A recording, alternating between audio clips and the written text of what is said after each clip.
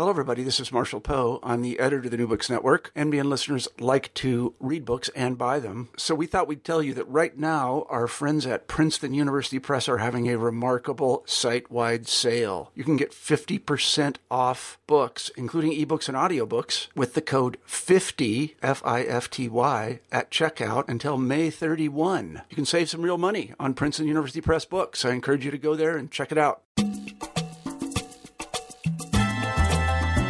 Hello and welcome back to New Books in Latino Studies. I'm David James Gonzalez, the host of the channel, and today I'm speaking with Roberto Ramon Lint Sagarena, author of Aztlán and Arcadia, Religion, Ethnicity, and the Creation of Place, published by New York University Press in 2014. Dr. Lint Sagarena is an associate professor of American Studies at Middlebury College, where he teaches courses on American literature and culture, Latino studies, and religion in the borderlands. Professor Lint Sagarena is the director of the Center for the Comparative Study of Race and Ethnicity, and his research and teaching interests focus on the role of religion and religious rhetoric in the formation of racial, ethnic, and regional identities in the Americas, and with a particular attention paid to social relations resulting from inequality. Hello, Roberto, and welcome to New Books in Latino Studies. Well, thank you. Thank you for having me. I really appreciate you bringing on and taking on the time for us today. So I was wondering if you could begin our conversation today by telling us a little bit about yourself and your background. Sure. Well, I'm currently living in Vermont, but I'm a native Californian. I grew up on the Central Coast of California, and my mother was Mexican, and my father was a Midwesterner from Detroit. Mm-hmm. And so I grew up going back and forth between Mexico and the U.S., and what else can I tell you? I was a very poor student. I dropped out of high school after 10th grade and was rescued by a very lengthy career in community college in California. And from there, I went to University of California at Santa Cruz, and then in a moment of complete culture shock, I ended up doing my graduate work at Princeton, which is about as different from Santa Cruz as you could possibly get. Right. And it was there that I really launched into some of the interests that led to this book. Gotcha. Thank you for that. And, I think I found a neat little bio on you online. I think it was produced by the college that you're at. Could you talk just a little bit more about that kind of that transformation you experienced in community college, where you kind of really got things together and were inspired? And then, that's a big jump, right, from dropping out of high school to community college going on. Yeah, well, this sounds, I don't know how it sounds actually, but what my experience really taught me was that all it takes is one individual to really make a difference in a student's life. Right. My high school counselors all told me, you'll never go to a four-year school, especially if you take the GED out, you're basically doomed. And I didn't take community college that seriously at first because I never thought I would go to a four-year school, but I was curious and wanted to keep my brain going. And so I did poorly in the classes there at first, too, until I met an advisor who basically explained to me what I needed to do to get into the UC system. And once the path was laid out for me and I saw what I needed to do, the transformation was almost overnight. I hit the books hard, and I saw what could be done. And fortunately, at that point, I'd been working long enough that I saw school as a form of work, and a very easy form of work compared to kitchen work, which I'd been doing. And so that was where the real moment of transformation came, and sort of hit the ground running and never looked back. And have been really grateful for the moments when individuals have helped me. And I hope that in my career there have been moments where I've helped others. Great. Thank you for discussing that. it resonates with me. I got my start, at least in higher education and community college as well. And, had I just didn't apply myself in high school so much to where, community college did become finally when I got my act together, right? That redemptive kind of moment where I could finally, salvage, if you will, right, my academic pursuits. And I agree. I had a couple advisors there, or professors, and I think that's one of the great things about community college. A student has the opportunity to really work with professors one-on-one. Of course, they have to be, very proactive in doing that. But, but you don't have some of the other, just the size perhaps necessarily of a major college or research institution, and then TAs and all that kind of get in that way. It's directly professor to student, right? Right. And it was there that one of my professors put it in my head that said, hey, you could pursue a PhD. And I thought it was crazy. And I thought, are you seriously? I didn't even think about that, so.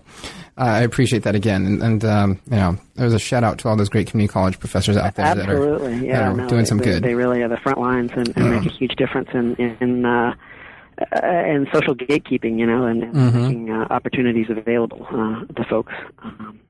And of course, there are a lot of those at standard 4-year institutions. So I don't want to. Yeah, absolutely. Absolutely. Yeah, I think though there's we were lucky. I'm speaking for you now as well as myself, but I think it's there's a certain luxury to having been an adult for a while before you go to college. And I agree. Spend your time trying to figure out what it means to be an adult, and you can just really engage the materials. I agree too. Great. Well, also, could you say a couple things? I noticed that your academic background, at least your degrees, that is, you're in art history, philosophy, and religion. So it's a nice eclectic mix. Can you talk a little bit about that and what spurred those interests? Sure, absolutely. Degrees?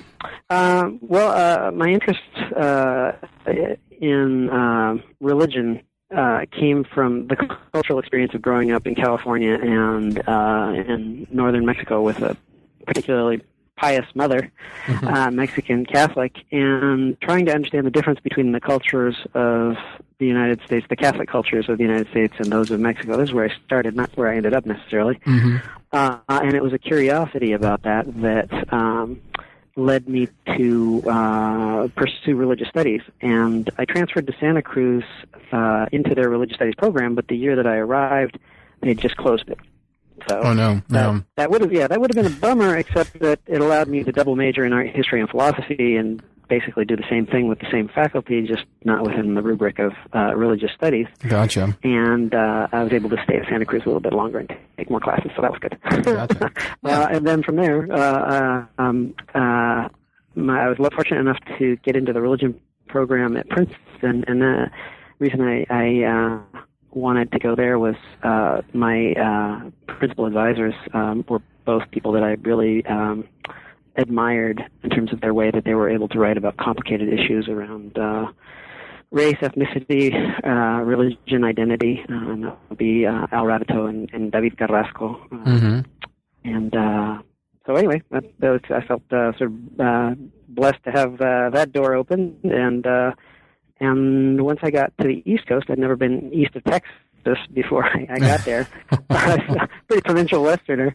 It really gave me the opportunity to think about home and how home was constructed when I was looking at the East Coast through the eyes of a foreigner. I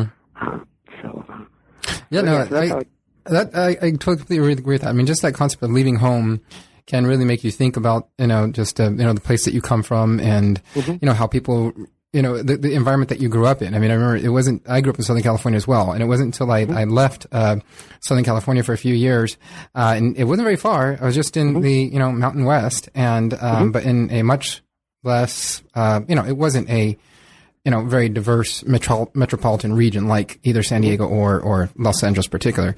And it was just shocking to see how people responded to me, the way I looked and just the name of what my name was and the assumptions that carried. And it really got me thinking, as you just pointed out, about where I came from and what goes into all of that, the role of identity and making place and whatnot, Yeah. So certainly. And I see that experience certainly carried over into the book. Your interest with religion and placemaking.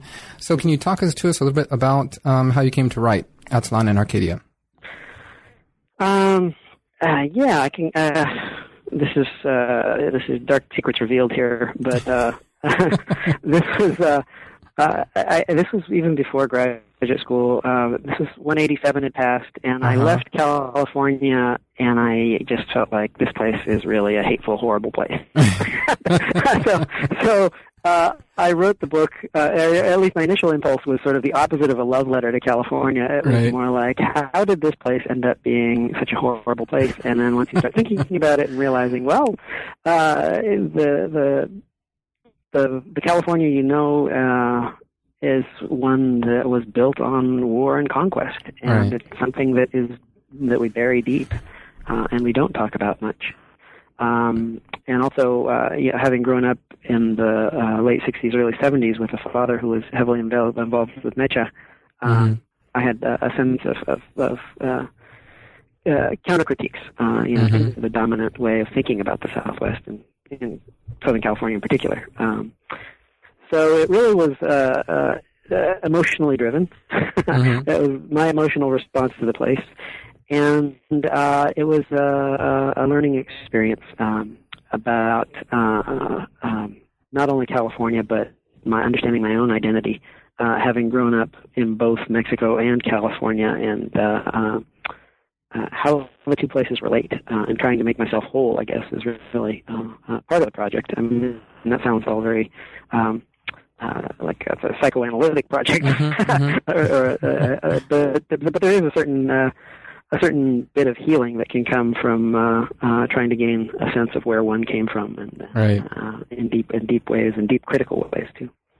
Yeah, and I think it also speaks to this type of disjuncture that I guess we tend to experience at some point of our lives, where you're fronted with an experience like what came out of 187, and what you'd experienced previously, or what and that goes from what you'd been taught, from school, what you'd seen and learned in the home.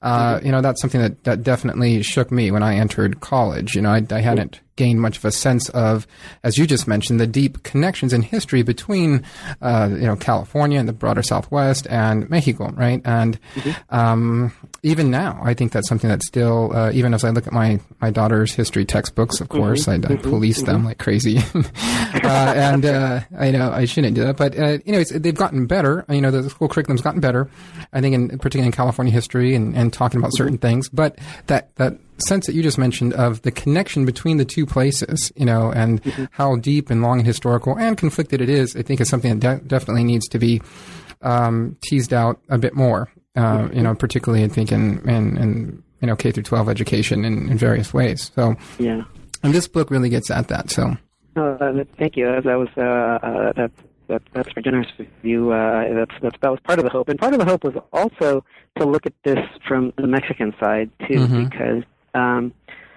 just as the United States denies its Latin American past in terms of wars of conquest and obviously intervention for almost 2 centuries now, but there's a Mexican denial of, or there has been a Mexican denial of, I think this has diminished somewhat over time, but real critique of Mexico de Afuera, and at least initially of Pachucos and Chicanos, right, as being traitors, right, and being people without a culture. So the critique comes from all sorts of different sides, and trying to make sense of it and show folks on both sides of the fence that, hey, wait a minute, you're intertwined here. Don't think that you're completely separate, because you're not. Right, and so with the book, you then, you mentioned your deep interest in religion, and that becomes pretty much your central focus, on the role of religion and, how it's intertwined with placemaking and mythology and, creating histories and whatnot. Is that right? Yeah, no, absolutely. And I think that the place that religion is central in this book is in showing the way that the religious rhetoric and the language of tradition helps to inculcate particular ways of whitewashing history, of forgetting particular types of history, and also of creating counter-narratives with the end of the book. But religion becomes something that legitimizes in a way that few things can, and so the book doesn't really have a theological focus, but it really does. What I tried to do anyway was really look at the way that actors made use of religion, rather than looking at religion and religious practice per se. Although arguably, appropriating history could be thought of as a religious practice. Gotcha. Right. Yeah. Well, and the title speaks to that. I think a little subdued, but definitely clearly to me. In putting the concept of Aztlán and Arcadia right up the front there. How both of these are these kind of have these mythological ideas and notions that form what they are, right, and their importance, and the chapters of the book lay this out and carry it throughout history. So let's get into a discussion of these chapters. Sure. The first one, you begin by describing the interrelated narratives of conquest and reconquest employed in the push for both Mexican independence from Spain and then later in America's westward expansion, that is the United States, of course, westward expansion into northern Mexico. So those involved in these nationalist projects were myriad, right? We had clerics, there's historians, soldiers, writers, settlers themselves. And they recognized, you point out, and I loved this quote, that quote, owning place requires owning history, unquote, right? So will you discuss the use of, you've mentioned religious rhetoric, so let's discuss the use of religious rhetoric and iconography by both the early 19th century Criollo revolutionaries in Mexico and then also the mid-19th century American expansionists and how they laid claim to California and sought to refashion the region's history to coincide with their vision of its future. Sure, yeah. Well, on the Mexican side, I guess it would be easy to start with Manuel Hidalgo, right, and the Grito de Dolores and the banner of Guadalupe and the independence movement starting under the image of Guadalupe and how that becomes canonized and turned into a particular nationalist narrative in Mexico, where you end up with Guadalupe sort of squaring off with other versions of Mary, La Conquistadora. So the Spaniards were having La Conquistadora, the Mexicans had Guadalupe, and so religion is used, even though you're talking about essentially the same saint or intercessor on opposite sides of a national frame, but because Guadalupe was an American apparition. By American, I mean that broadly, of the Americas. Right. She became a great vehicle for claiming religious connection to place. She appeared to an indigenous man in the Americas and criollos, that is to say, the descendants of Spaniards in the Americas, were able to lay claim to that, though they may or may not have had indigenous blood in them. I mean, blood doesn't necessarily tie one to claims of place at this point. It's about the narrative of Americanness, and again, Americanness broadly, not in terms of the United States. And so this is very anti-Spanish, anti-Gachupín. Que viva el buen gobierno y muerte a los gachupines, long live the government and death to the Spaniards. Becomes the battle cry for Mexicans. And making the country Aztec and talking about resurrecting the Aztec Empire, even by the children of Spaniards, becomes a national project, which is just as imaginative as that of American Protestants who are coming and seeing themselves as being as industrious and as pious as the Spanish Franciscan priests. And there's a crucial distinction there. All of this is starting up right after the Mexican War, which is a moment of great nativism and anti-Catholicism in the United States. Right. But by really focusing on the Franciscan identity of these priests as opposed to their Catholic identity, they were able to do some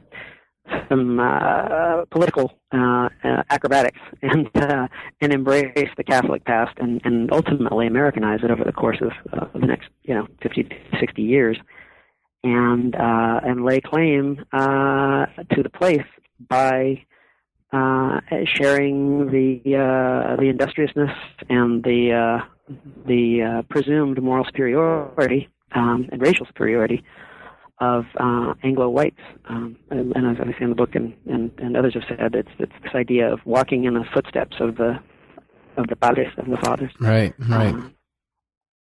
That ultimately become the underpinning for American claims to the Southwest, and also the creation of the Southwest. That's something that was crucially important to me, and it's maybe an obvious point, but those of us who grew up in Southern California are used to buildings that look like Taco Bells, Right. and so really getting at the idea that, wait a minute, it wasn't always like this, Right. And this was something that was constructed in order to create a region within the United States, just as the South creates its emblems, and just as New England has its own particular architectural vocabularies. The Southwest needed something to make it an identifiable American, and by American this term I mean part of the United States region. Right. So, well, yes, and what I appreciate is how you bring up the the aspect of anti-Catholicism that was really quite widespread, throughout the early 19th to middle of the early to mid 19th century, and a lot of that gets lost in our in the history of race, and we talk about the sectional divide and particularly the War of Mexico, and a lot of that is racial analysis is used in that, and well deserved. I just appreciate, and I think it's really interesting and point of you to point out that this is also a time of that a very strong anti-Catholicism, and yet these Anglo-Protestants are able to envision this Christian kinship, right, with Franciscan missionaries that allow them to, gain a sense of mission and moral authority, if you will, to the colonization, or actually this wouldn't be to westward expansion, right, and part of this was envisioning the colonization, the early colonization of California by Spain as something that was strictly religious, right? That's something that that westward expansion is kind of tied into, and also, American clerics and whatnot, right? Yeah, and that's something that I hope the book made a contribution with, is a real focus on how strongly religious rationales were employed in claiming place, and by that I mean that Americans saw the Franciscan colonization of California as being completely religious, and denying the secular aspect of it, the fact that this was, creating a frontier for northern Mexico, to defend northern Mexico, and by ignoring or downplaying or criticizing the secular component of settlement in California by Spanish citizens and then Mexican citizens, or should I say Spanish subjects and Mexican citizens. There was less of a break. There could be a claim of religious continuity, even though there was political discontinuity. Right. Yeah, no, and that's a powerful connection, and it's. I think it speaks to the. What is it? The mental acrobatics that that one needs to perform if you're supposedly in this. What is this? This emerging nation, this democratic nation, which the United States, has a deep history and that it promotes, right, from its past, that, it was a democratic republic, and this is the early part of that very national growth. And so with all the notions of democracy that underlay, the formation of the United States government and its spread, this again is a type of acrobatics that had to be made, right, in order to justify such a sweeping move and an aggressive, really push into Mexico for no other reason rather than a real seizure of territory, right? Yeah. And spanning the continent for trade and opening trade to the Pacific, and exactly all the other benefits of empire. Exactly, and that those were critical aspects of both of these expansionist and projects. Both with Spain, it was a key part of it. Of course, its colonization worked a little bit differently, but there was that very strong both economic and militaristic security aspects of it, right? So, and that definitely comes across very well in this chapter. Yeah, one of the things that I found intriguing was that many of the American historians who celebrated the Spanish past and the Spanish settlement and conquest of the northern frontier was incredibly well received in Spain. And it really was embraced by Spaniards as evidence of the greatness of Spanish history, a sort of a longing for a lost empire, right? That shows that the Spaniards were, in fact, on this moral mission to civilize, as it's sort of whitewashing of mission history, right? But nonetheless, there's a strange connection that happens with the reception in Spain. And all of this also has something to do with constructions of whiteness, I think, too. I mean, both for the Spaniards, but also for Anglo-Protestants as they construct the Southwest. One of the things that struck me about moving to the East Coast and looking at home is that on the East Coast, I saw so many more hyphenated identities among whites, Irish American, Polish American. So ethnic identity and whiteness played out in a different way than what I saw in California, where whiteness was just sort of whiteness. I mean, certainly there will be pockets of people identifying with a particular national background who identifies white, but westward expansion seemed to allow immigrants coming into New York or other entry points to the United States from Europe a chance to just become plain white. Exactly. Plain, right. And it allowed for some upward social mobility in that sense. All right. Mm-hmm. As they entered into a place with a little bit of a clearer canvas in terms of European identity. Right, and there's a deep history behind that. I think there's been a lot of great work done on that, right? From Irish migrants to San Francisco leading anti-Chinese campaigns, right? To the Midwesterners and New Englanders that moved to slipped into Southern California with the growth of Los Angeles and whatnot, and that's what this book a lot of touch on is this recreation of place, and that's a great point, and I think so. American westward expansion definitely, plays a critical role in that broadening of the concept of whiteness, from the very confined, Anglo-British kind of conception to a much broader concept over time. So, yes.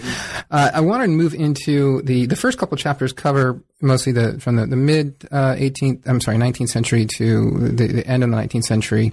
And I wanted to jump just due to time constraints, into the initial decades of the 20th century. Cause this is where, Southern California at least really, starts to enter into this, modern industrial era, as does Mexico.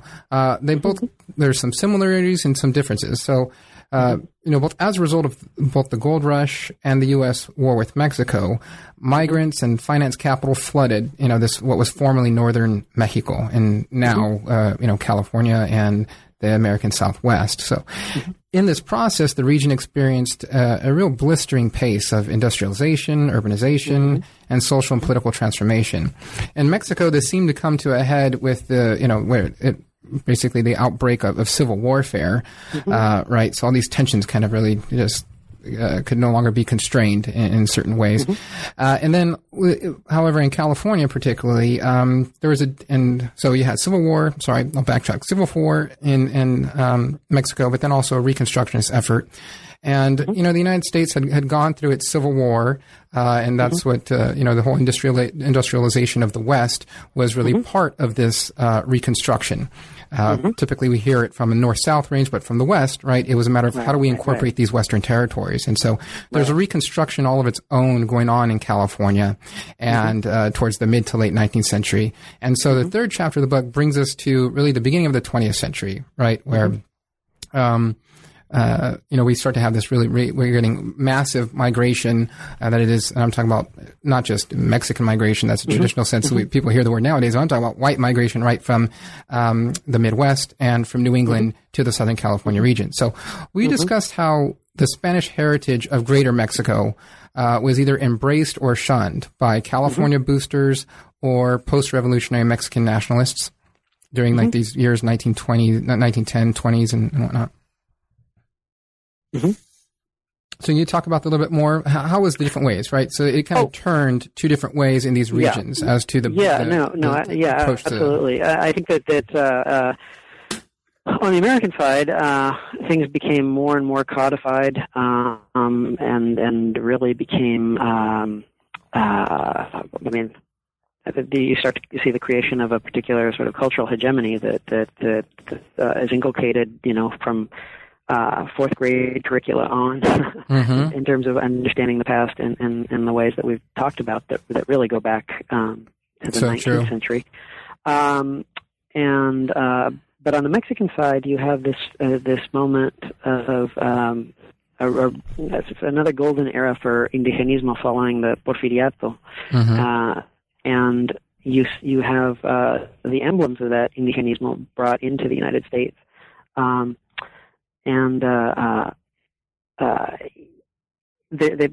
was a great show in the Latino Museum in LA in the 90s, and it was called Patria Portátil, and it was an exhibit of calendars, chromo calendars that portrayed Aztec warriors holding Aztec princesses next to in the Valley of Mexico, and all these kinds of things that we understand as being almost a sort of Mexican kitsch now, and how those became the emblems of nationalism that were brought into this region that had been painted with the Spanish brush, or repainted, I should say, with the Spanish brush by Americans. So that was a moment that, in terms of the way that we think about Mexican history, or Mexican American history, precedes a moment that we often talk about as being assimilationist, and the rise of LULAC and in the 50s, and a turn away from Mexicanness. But as many scholars have shown now, that didn't really go away. And then in the 60s, we see a real explosion of it with new waves of immigration, and just a complete transformation of the region that, again, correlates to events in Mexico City with the Olympics of '68, and the discovery of the Coyolxauhqui stone, and a new form of rebellious nationalism that embraced the indigenous past and tried to reclaim it from the dominant state. The way that the state tried to use that past in one way was sort of turned against them, and then that was brought to the United States and became central to the Chicano movement of the late 60s and early 70s. Yeah, and that's what I found interesting in this chapter. I'm going to go back to California's Hispanophilia in a little bit, but right now I just want to talk a little bit about the rise of the muralists, and the mural is this type of reform. I think you presented as reform through art, through public art, that emerged in this post-revolutionary Mexican period. Can you talk a little bit about that more, about the muralists themselves and how their art form fit into that project of reimagining Mexico? Sure. Yeah. No. Absolutely. Well, starting with Los Tres Grandes de Mexico, the three great muralists, and their work abroad in the United States as they lived in exile, it started a tradition of ethnic Mexican art, public art, in the United States. But one thing that I didn't flesh out as fully as I would have liked in this book was the influence of African American murals and muralists on Mexican or Chicana muralists in the 60s and 70s. Because there are deep connections there, and you see an explosion of works, and really beginning in the late 60s and really taking off in the early 70s. People that are household names now, like Judy Baca, are painting the streets. And I guess the point that I was really trying to make with a focus on muralism was that the mission revival architecture that I claimed was how Anglo-Americans were able to claim space Right. and tell a history by claiming this, and in the way that that space is claimed through the architecture.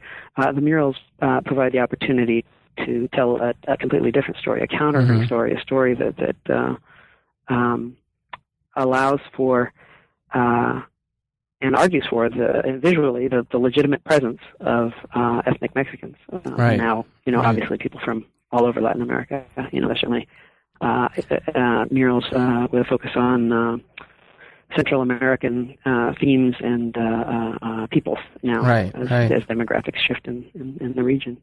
And these murals, I mean, this was initially these three great muralists, as you say, they were embraced by the Mexican state, right? They were actually funded by them through like a public education initiative.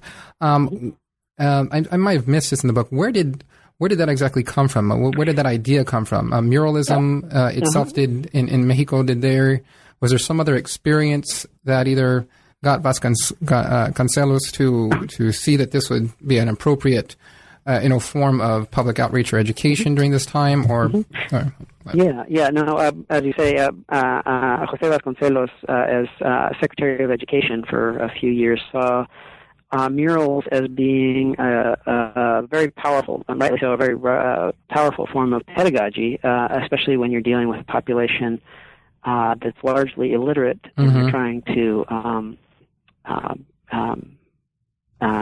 school in a particular narrative of a history and a celebration of the indigenous past, in the way that the post-revolutionary state did in Mexico. But one of the characters that is, he's sort of a very he slips in and out of the narrative, but he's an odd character, but important in this moment, I think, is Dr. Atl, who is a Mexican painter who's very accomplished, but he learned a lot of his craft by studying among fascists in Europe and seeing how muralism was employed in rising fascist movements, especially in Italy. Oh, wow. And so he brought that back to Mexico. So the beauty of this is that nobody's hands are ever clean. So the murals that now we think of as being countercultural in the United States, we can trace back to of an aesthetic that we would not want to associate them with, maybe, in terms of Italian fascism, right? So they have a long history of people understanding the power, and there's also a long history of it as ethnic and art used for racial uplift in the United States as well. Yeah, we're going to talk about that in just a few minutes. I want to get back to, because that's the counter side to California's Hispanophilia, right? That really just reaches a kind of pinnacle in this 1910 20s era of Los Angeles. Los Angeles is in 1920 hits about 1 million people, I believe, right? So it's becoming very urbanized. It's rising as a metropolitan city of in its own right, or at least it's trying to envision itself that way, and it's really trying to modernize itself, creating new buildings and all that stuff. And so really interesting, along this push for, city modernization with the building of, industry infrastructure and whatnot, and the new city hall and all those things, right? Is you have this kind of, just very romantic, quixotic look to the past, into the Spanish and the mission past first, that emerges in California. And you really make this great point of how this, the Spanish fantasy past that emerges among Anglo Protestants that are migrants themselves, or transplants to LA, that it forms this type of Southern California. I'm probably going to butcher this word, right? Ecumenism. Is that right? Ecumenism, but yeah. Ecumenism? You were close. You're good enough. Sorry. I've read that word like 1,000 times and I've never heard it pronounced. Yeah. So. Yeah. So can you talk about that? Yeah, sure. Yeah, I know. This gets back to that earlier point of Anglo Protestants being able to overcome their prejudice of particular Catholics, right? Spanish Catholics in particular. Mexican Catholics still, not so much. Right. But and in fact, the religiosity of Mexican Catholics is often critiqued. It's as not being as pious or as true and pure as that of the Franciscans, who are really Protestantized in the way that they're presented, and equated, literally equated with the Puritans as being West Coast Puritans. Right, right. Mm-hmm. But and here again, this has to do with the creation of region. These are the Puritans are these dour, unhappy people on the East Coast, but the Franciscans knew how to live, but they were still industrious and pious. So that goes with the creation of Southern California and the Southwest as being a place of leisure and of affluence and of not being sort of staid like New England. Claiming the Catholic past really is central to the creation of a particular vision that's saleable. Right, and this being done by Anglo-Protestants, right? Anglo-Protestants, it's really wild when you read a lot of the pamphlets from some of the centennial celebrations of some of the missions. Most of the people talking are Protestants, and the Catholic priests of the time think this is fabulous. They see this as being real acceptance. So we've arrived. Right. Americans are no longer seeing us as foreigners. Getting an influx of money to rebuild churches, right? Absolutely, right, yeah.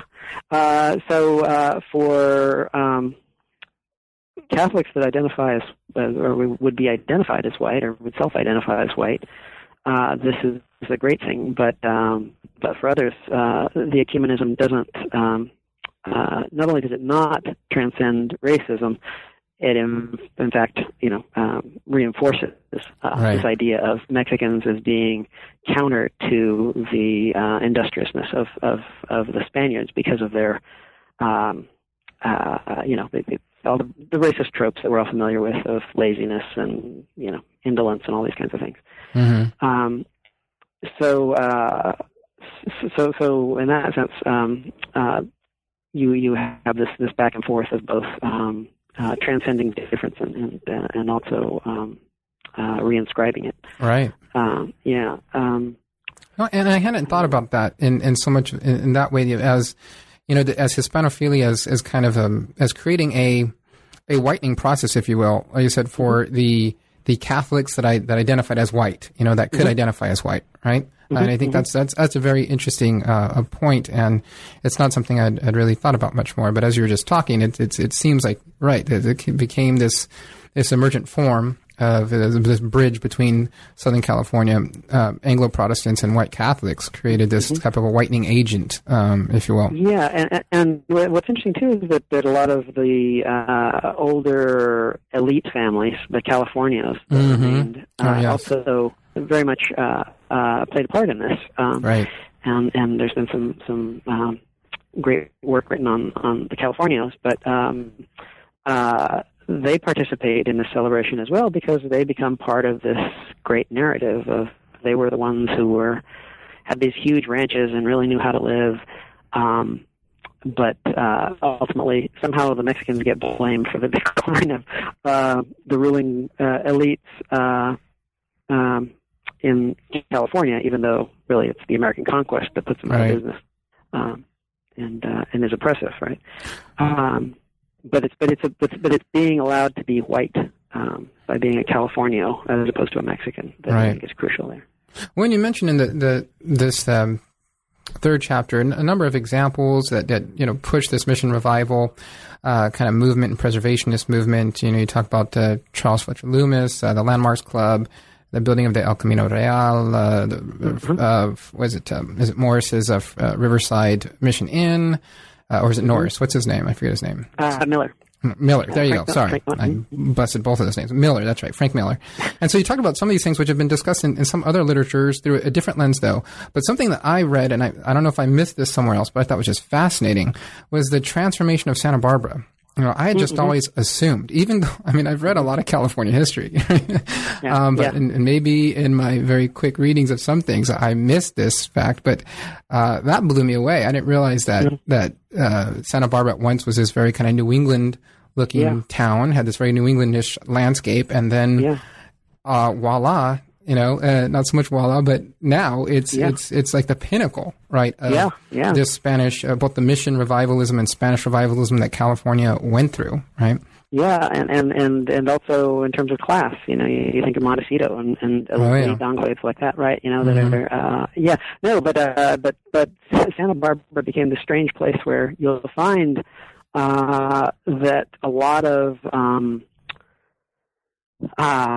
New England, principally families that had some sort of scandal, would send their scandalized family member to Santa Barbara. So it was a way of putting people out of the way of the social life of New England. Right. This could be a pregnancy out of wedlock, or eccentric, people or whatever. But you end up at this town, and I was really surprised too to find that Helen Hunt Jackson was completely uninterested in Santa Barbara because it was so stuffy and New England looking. Right. And another piece that this New England town had was it had a Chinatown too, and there are letters at the Huntington that you can find that describe the destruction of the Chinatown as part of the recreation of Santa Barbara as a Spanish place, this elite place of luxury and affluence. Santa Barbara is amazing in that it was able to do it so quickly. Right. Well, the earthquake, as you point out, helped out, right? Yeah, exactly. Yeah, right. Yeah. The earthquake leveled the town. That kind of helped things out. Yeah, and it's also interesting to see how people in Santa Barbara who are doing this recreation are in conversation with developers in Florida too. Who are doing really? the same thing at the same time. Yeah, and oh gosh, I'm forgetting the name. I want to say Gables. Anyway, affluent communities in Florida that are emerging at the same time that are playing with the same sorts of things. Okay, so what kinds of lamps should we make it mandatory to have on your house so that you have a uniform style that speaks to this imagined? Yeah, no, that was the point you make, right? This was in the city code. They actually coded like how this rebuilding process was going to look, and it had to fit the Spanish revival look and feel that they wanted in the town, right? Yeah. Incredible. Yeah, no, it's a wholesale thing. Yeah, no, it's really amazing, and it just goes to show you how things that we take for granted actually have strange and intricate histories. Definitely. We've been mentioning it throughout, but of course there's an underside to all of Southern California's Hispanophilia, right? And perhaps no one articulated this better than I think than Carey McWilliams in the middle of the 20th century, right? You mentioned his 1946 expose, Southern California, an Island on the Land, which when I read it in college, that blew my mind. It completely shifted my historical interest and focus, right? It's where I became a California historian and all that. So, thank you, Carey McWilliams.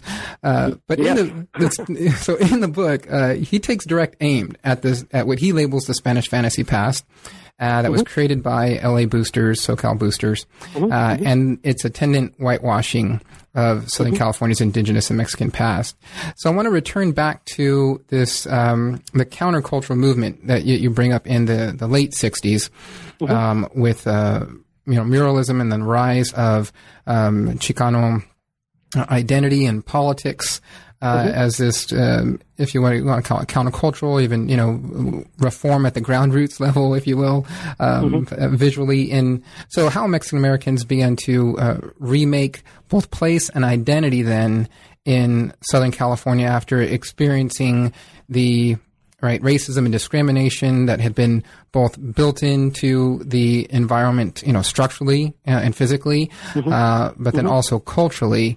And then how this is also at the same time they're trying to make sense of this process of their own heritage of, of migration, right? And being binational. So, I think this is where I want to get back to the muralism. So can you talk about the Chicano murals that started popping up in the 60s and the 70s? And I mean, you made this great point that you kind of make this as you draw a comparison or a parallel between this, and you mentioned earlier, and the Anglo-Protestant mission and Spanish revivalism in Southern California, right? So can you talk about that a bit more? I thought it was just a great point, a great chapter that made that connection. Thank you. Yeah, no. Well, first off, yes, absolutely. We all stand on the shoulders of Terry McWilliams when we write about the Spanish Arcadia or the Spanish Fantasy Past or any of these sorts of things. So in that sense, I mean, thanks to Terry McWilliams, I mean, it was literally, I had the same moment you did where my head sort of exploded as a Californian reading it. I think where I think this is in no way a critique of Terry McWilliams' work. I mean, it was crucial for its time, but I think that what's different about McWilliams and Chicanos and Chicanas that came after him was that McWilliams thought that by writing this expose, we could lift the veil of the fantasy past. That if people just knew that the missions were, I think he compares them basically to Nazi death camps and these kinds of things. Right. That if people just understood that we could do away with this fantasy past and people could really have a true sense of history. Right. And instead, what we see is a retooling of history. And I think for me, it was a moment in which I came to really understand the constructiveness of history, which is, crucial to us as historians. Right. Especially public historians. So McWilliams, I think, was in some ways optimistic. What he hoped for didn't turn out at all. And in fact, we have the rise of this mural movement, with, these, I guess when it's the crown jewels would be places like Chicano Park and in San Diego, right? Exactly, in San Diego. But I mean, anywhere you go, you're going to find murals that really transform place and contest and undermine the way that the story has been told, the very story that he was critiquing. But I think ultimately what that showed me was that these muralists, though critiquing Anglo-American dominance and claiming a legitimacy for a people that were denied that legitimacy as a result of nativism, as racism, they were participating in the same language of conquest and reconquest by using the indigenous tropes that came to them from Mexican nationals. I mean, that's not to say that people, that Chicanos and Chicanas, that we don't have indigenous blood, but it becomes problematic to romanticize, say, the Aztec past when your ancestors may have been Tarahumaras and you didn't know. So there's it's important to examine and critically reflect upon something, a movement that is also very legitimately making a counterculture and creating a culture that is deeply embedded within the context of the way that principally Anglo-Protestants, but that Anglos created a region and created a place and created a country. So I see the murals as really being part of the same picture. Right. That they can't be taken apart. And maybe this goes to my own desire to, as I said, there's a certain desire for wholeness when you are straddling two different cultures and trying to understand, okay, so how does my American half or my U.S. half fit with my Mexican half? Right. And so I think that was ultimately where I was hoping to end up with this book, and I think that's why I end with this quote from Paz, talking about how we all need to understand a whole range of histories in order to understand ourselves. We can't just stop with studying Chicano history. We have to understand Mexican history. We have to understand the history of the United States and colonial history and the history of Spain and the history of North Africa. And it doesn't stop. Yeah. In order to become as whole as we can. No, that's a great point, and it's I think it's very true. And again, I just appreciate. I don't think I had read that somewhere else before. Just someone drawing the connection through actual, the use of language and symbolism and iconography, right? That's rooted in religion and other cultural ideas, between both, the oppression that ethnic Mexicans suffered here in the United States, but then also the way that the movement that was created to claim self-determination and to sort of, if you will, right wrongs, also in of itself, right, encompasses that same or similar processes of, remaking history that, whitewashes or, erases, the uncomfortable or messy parts of history that don't fit your project, right? Or political aim. So, and I think that is a very important point. It's something that, definitely, it's one of the things that I love most about teaching history. It's what we try to do, right? As you show, you try to show history from all these different angles, right? Because it's not so easy. It's not so clear, right? There aren't just these two black and white perspectives. There's really, again, all these intertwining histories and that some of them reuse. A lot of times these certain concepts or tropes are reused for different purposes over time. So it's just a great point, that thread that's carried throughout the book. So I appreciate you taking the time with us to discuss it.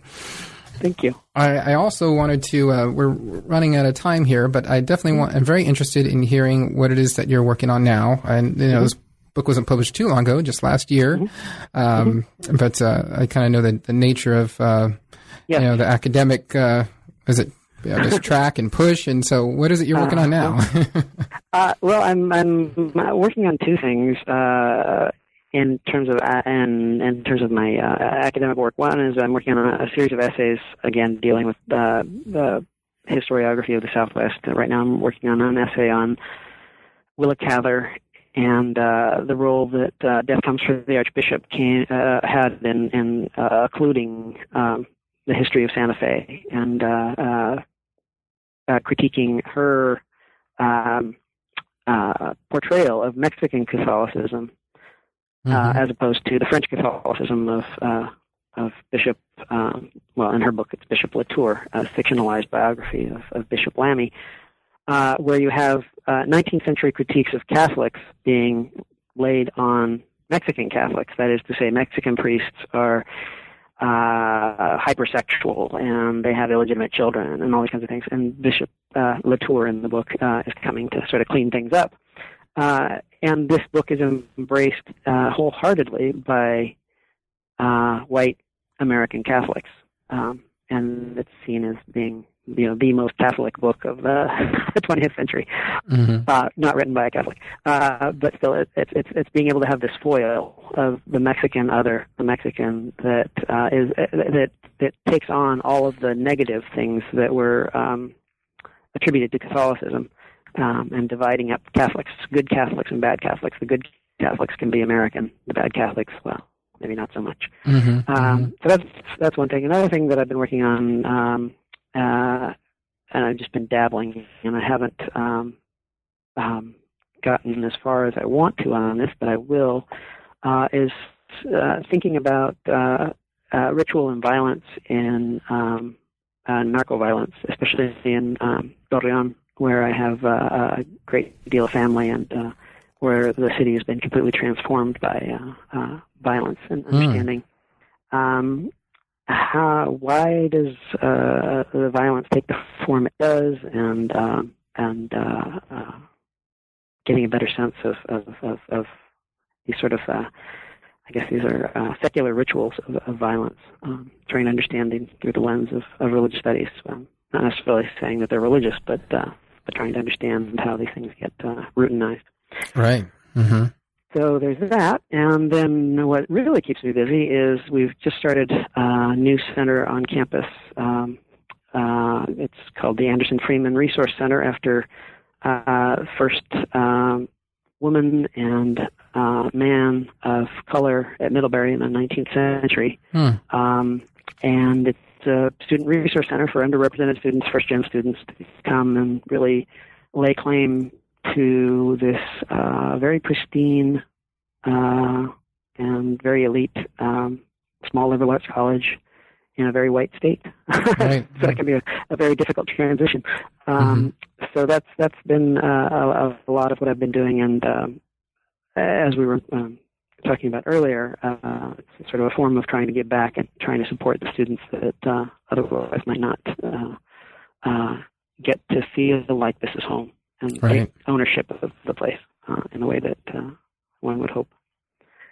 Well, and it's great that also, I mean, we've, as we discussed, you kind of experienced that yourself. So I think you're really, as you mentioned, that giving back, you're able to really relate to some of that, the disorienting process that it can be to, go away to college, particularly if you're, first generation or from, a socioeconomic or cultural, ethnocultural background that just hasn't necessarily provided with the social capital, if you will, right, to know exactly how to exceed at very, prestigious and competitive universities or colleges, right? So right.